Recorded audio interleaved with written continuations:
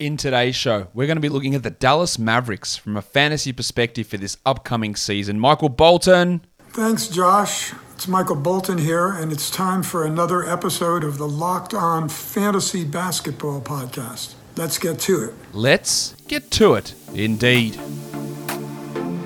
You are Locked On Fantasy Basketball, your daily fantasy basketball podcast, part of the Locked On Podcast Network.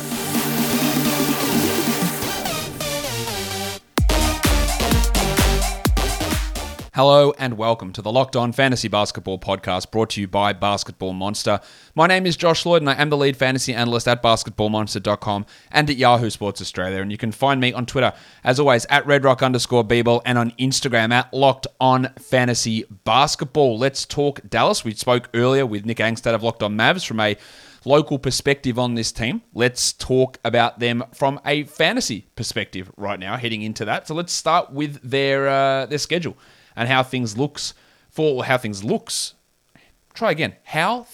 look. That is the correct English phrasing for the Dallas Mavericks. They have 53 quality games. That's really good. That's a big chunk. It's one of the best. It's above average in the NBA. They also have a league low 12 back-to-backs. Obviously, that's very impressive too, especially when you're dealing with Porzingis. Who I don't think is going to routinely sit back-to-backs, but when there is a heavy load at some point during the season, Giggity! He will sit some of that time. But 12 back-to-backs is great. In the default Yahoo playoffs, they have 11 games, a 3-4-4 schedule, pretty good. Not the 12, but 11's pretty good. And then in my recommended situation, they have 10 games, which the best is 11 in that time frame, ending March the 20th. A 3-4-3 schedule for the Dallas Mavericks. So overall, a pretty good fantasy schedule. Good quality games, low back-to-backs, pretty decent playoff schedule as well. And everything seems to be working pretty well, I think, from a schedule perspective for the Dallas Mavericks for this upcoming season. So that's a positive. We all love to have positives in our lives. Let's look at pressure points. What can change? What can go wrong with projections? The starting lineup. Talked with Nick earlier on. He thinks it will be Reggie Bullock, but it could easily be Maxi Kleber in that mix. It could be Dwight Powell in that mix.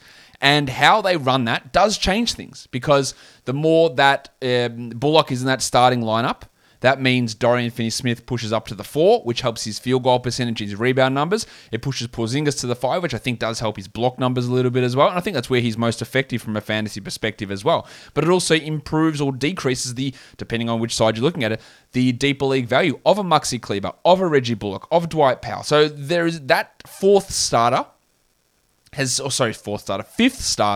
for the Dallas Mavericks has a really big impact on a lot of different things with this squad and how we're looking at them from a fantasy point of view. The center rotation outside of that is also really intriguing. Porzingis is best positioned as center. Maxi can play as center. Dwight Powell is a center. Willie Cauley-Stein is also a center. Boban Marjanovic is a center. And of course, Moses Brown is on this team. I have no idea how Jason Kidd is going to run that center rotation at this point. Maybe he starts Moses Brown, plays him 25 minutes a night, and plays him next to Porzingis the whole time. I really doubt that, but maybe he does. Maybe Dwight Powell, as Nick suggested, is traded for the Iron Shoulder Goran Dragic. Maybe Willie Cauley-Stein is dumped. I don't know. Maybe they run 3 centers a night and play them Scott Brooks style, 15, 17 minutes each. There are so many unknowns with that. And Brown could come in, could really impress and get big minutes. I don't believe that with Moses Brown. I think the C-Parter was in a great situation last season in Oklahoma City where they didn't care about winning. He was actually bad defensively on court, so they just played him more minutes. He put up some big fantasy numbers, but now he's on a real team that's trying to win, and a real team that's got plenty of other options at center when the team he was playing on didn't have any other options at all.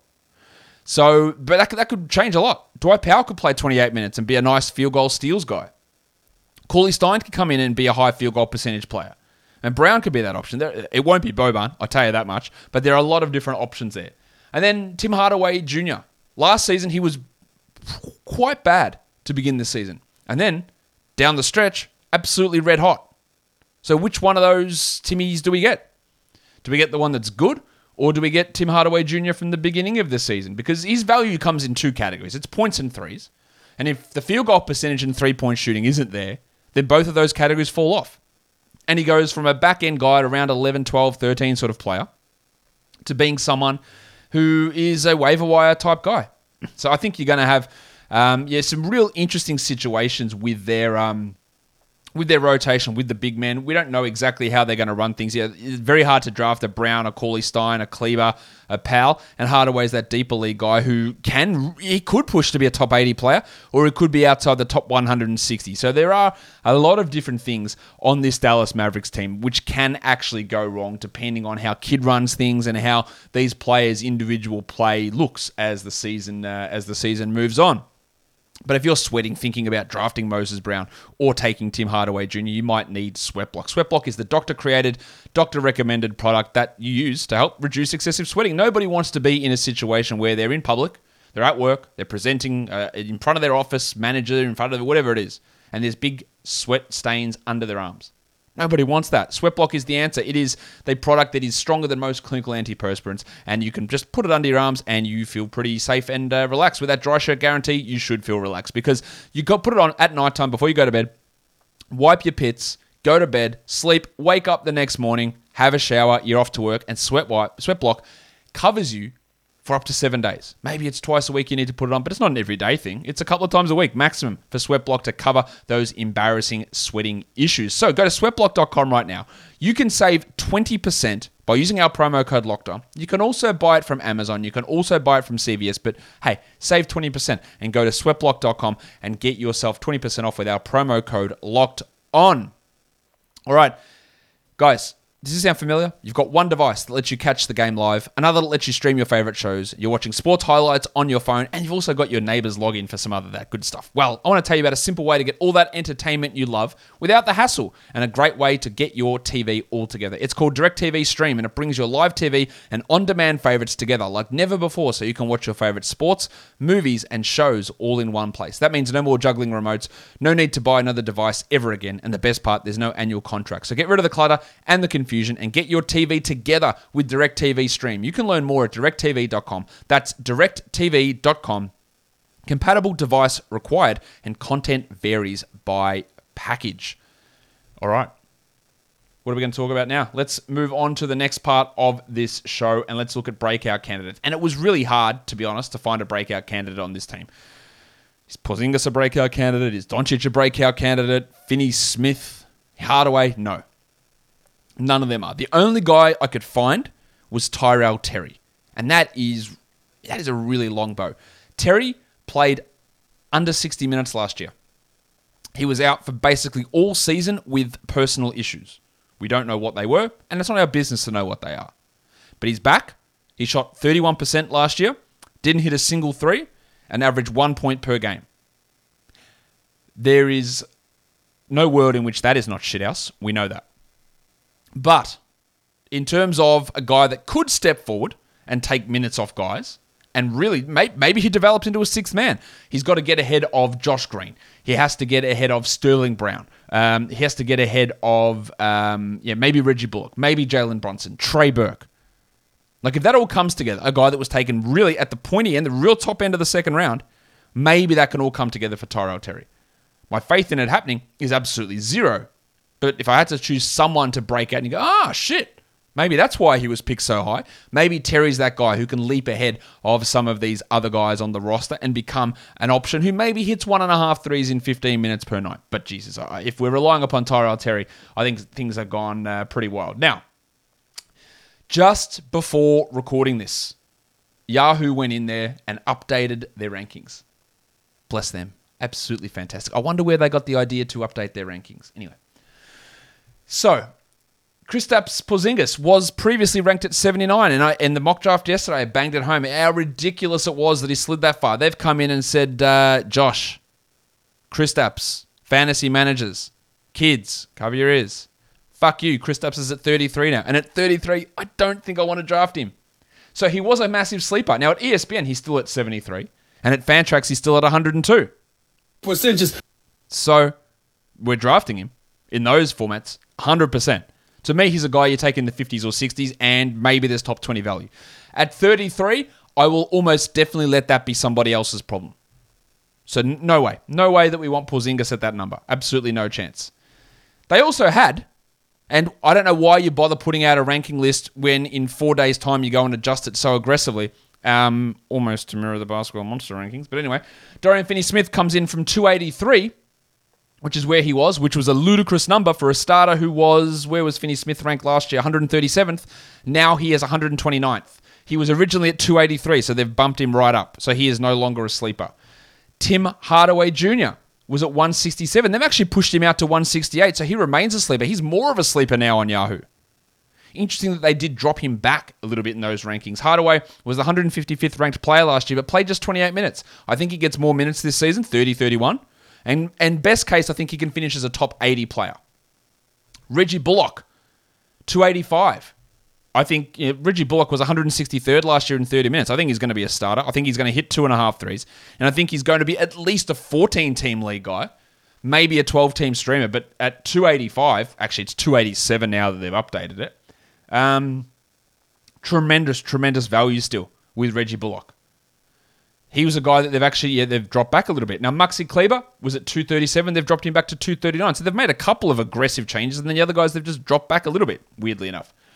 Kleber's at 237 on Yahoo, 236 on ESPN, and 235 on Fantrax. Weird to see them right next to each other like that. Actually, now they've screwed it up by putting Kleber at 239 on Yahoo. But Muxi's a top 200 guy. Maybe top 180. Could be top 150. He really fell off with some of his shooting numbers last season. He could really take a step back to being fantasy relevant this upcoming season. Do not rule that out. Maxi Kleber can be a useful player. He's going to have to demand 28 minutes a night, which again, with Bullock, with Cauley Stein, with Powell, with Brown, with all those guys potentially cutting in, it's going to be hard to do. But I still like, in a deep league, a 20-team league is at 237, 239, whatever it is. Yeah, love it. 16-teamer? Sure. 14, I'd consider it for Kleber. But there was some changes made there, and that is worth mentioning. Now, in terms of fantasy busts, I know you're going to look and see Luka Doncic there and go, Josh, what are you talking about? Yahoo has him ranked at 3, which they didn't, so they've bumped him up to 3. They had him like at 9, I think, so they've bumped him to 3 now. So he's on ESPN at 3 and Fantrax on 2. In a points league, let's get this straight. In a points league, taking Luka Doncic in the top 3 is a great move. Absolutely no problem with that at all. Last season in category leagues, Luka Doncic was the 16th ranked player. I think that he is, if you don't include punting, I think he's like a 10 to 12 guy. As a punt guy, and I think you absolutely have to be punting free throws with Doncic, he's in that top 8. Taking him at 2 or 3 is not what I would be doing. To me, you're looking at Jokic, Curry, Giannis, Harden, Towns, Durant, Doncic, Lillard. They're your top 8. Taking him at 2, Doncic, taking him at 2 or 3 is a terrible use of resources in a category league. Now, people love him. They think they're going to take a step forward. And maybe he does improve his free throws. There's a real possibility. But if he doesn't, the guy that you want in that punt situation is probably Yanni. People were burnt last year taking Doncic at number 1 outside of points leagues. I warned you ad nauseum not to do it. I'm warning you again. Do not take Luka Doncic in the top 2 of a category league. Love Luka Doncic. I think he's awesome. He's unbelievably good. But his low steals, low free throws, sometimes poor field goal percentage, low blocks, means that he cannot compete at that top 2, top 3 in category leagues. Yeah, sure. Punt situation, no worries. You draft him at 8, 7. You don't want to take Durant because of injuries and risks. I understand that. You're worried about Towns a bit. You shouldn't be, but you are. I get that. You want to take him at 6, no problem. The difference between 6 and 7 and 8 versus 1, 2, and 3 is vast. I think under no circumstance do you take Doncic ahead of Jokic. I don't think you take Curry ahead of him. I wouldn't take Harden, and I wouldn't take Giannis ahead of him either. But fantasy sites continue to put him too highly up in their rankings, as you see, 3, 3, and 2 across all the sites. And while I hate to say that Luka is a bust for fantasy, because he's not, it's all about context. It's all about draft position. It's all about league format. Points leagues, you take him at 1, love it, no problem at all. Take him at 2, go for it. Knock yourself out. 3, might be a steal. In a category league, I think you're insane. But that is that's how it is. That's how I view it. Anyway, let's look at some deep league flyer type guys. You can either talk about deep league guys or last pick in standard leagues. I think the C-parter is worth looking at, Moses Brown, in a deeper league especially. But if we see in pre-season that he's starting next to Porzingis, which I don't know that's going to happen, but if it does, then you go, shit, yeah, let's take him with that last pick. The depth is still there. Powell and Cauley Stein and Kleber, they're all still there. But if he's in that role where he is that number one player and he plays 24 minutes a night, then there is value in it. Then Kleber, again, is a deeper league sort of player who is significantly undervalued based on your current fantasy ranks. Reggie Bullock is a nice deeper league guy, 14-team league player for threes, as we talked about already, with his draft rank being too low. And then the burner, Jalen Brunson, just really, really solid. Now, his value could be completely toileted if Goran Dragic arrives, but he could also move out in a Goran Dragic trade and become the backup point guard in Toronto. It'd be interesting to see how they run Trent, Van Vliet, and Flynn if Brunson does go there. But he's a really rock-solid backup point guard who, when he's elevated into a starting role due to injuries, he does tend to put up pretty good numbers. So there are some interesting deep league flyer types on this team.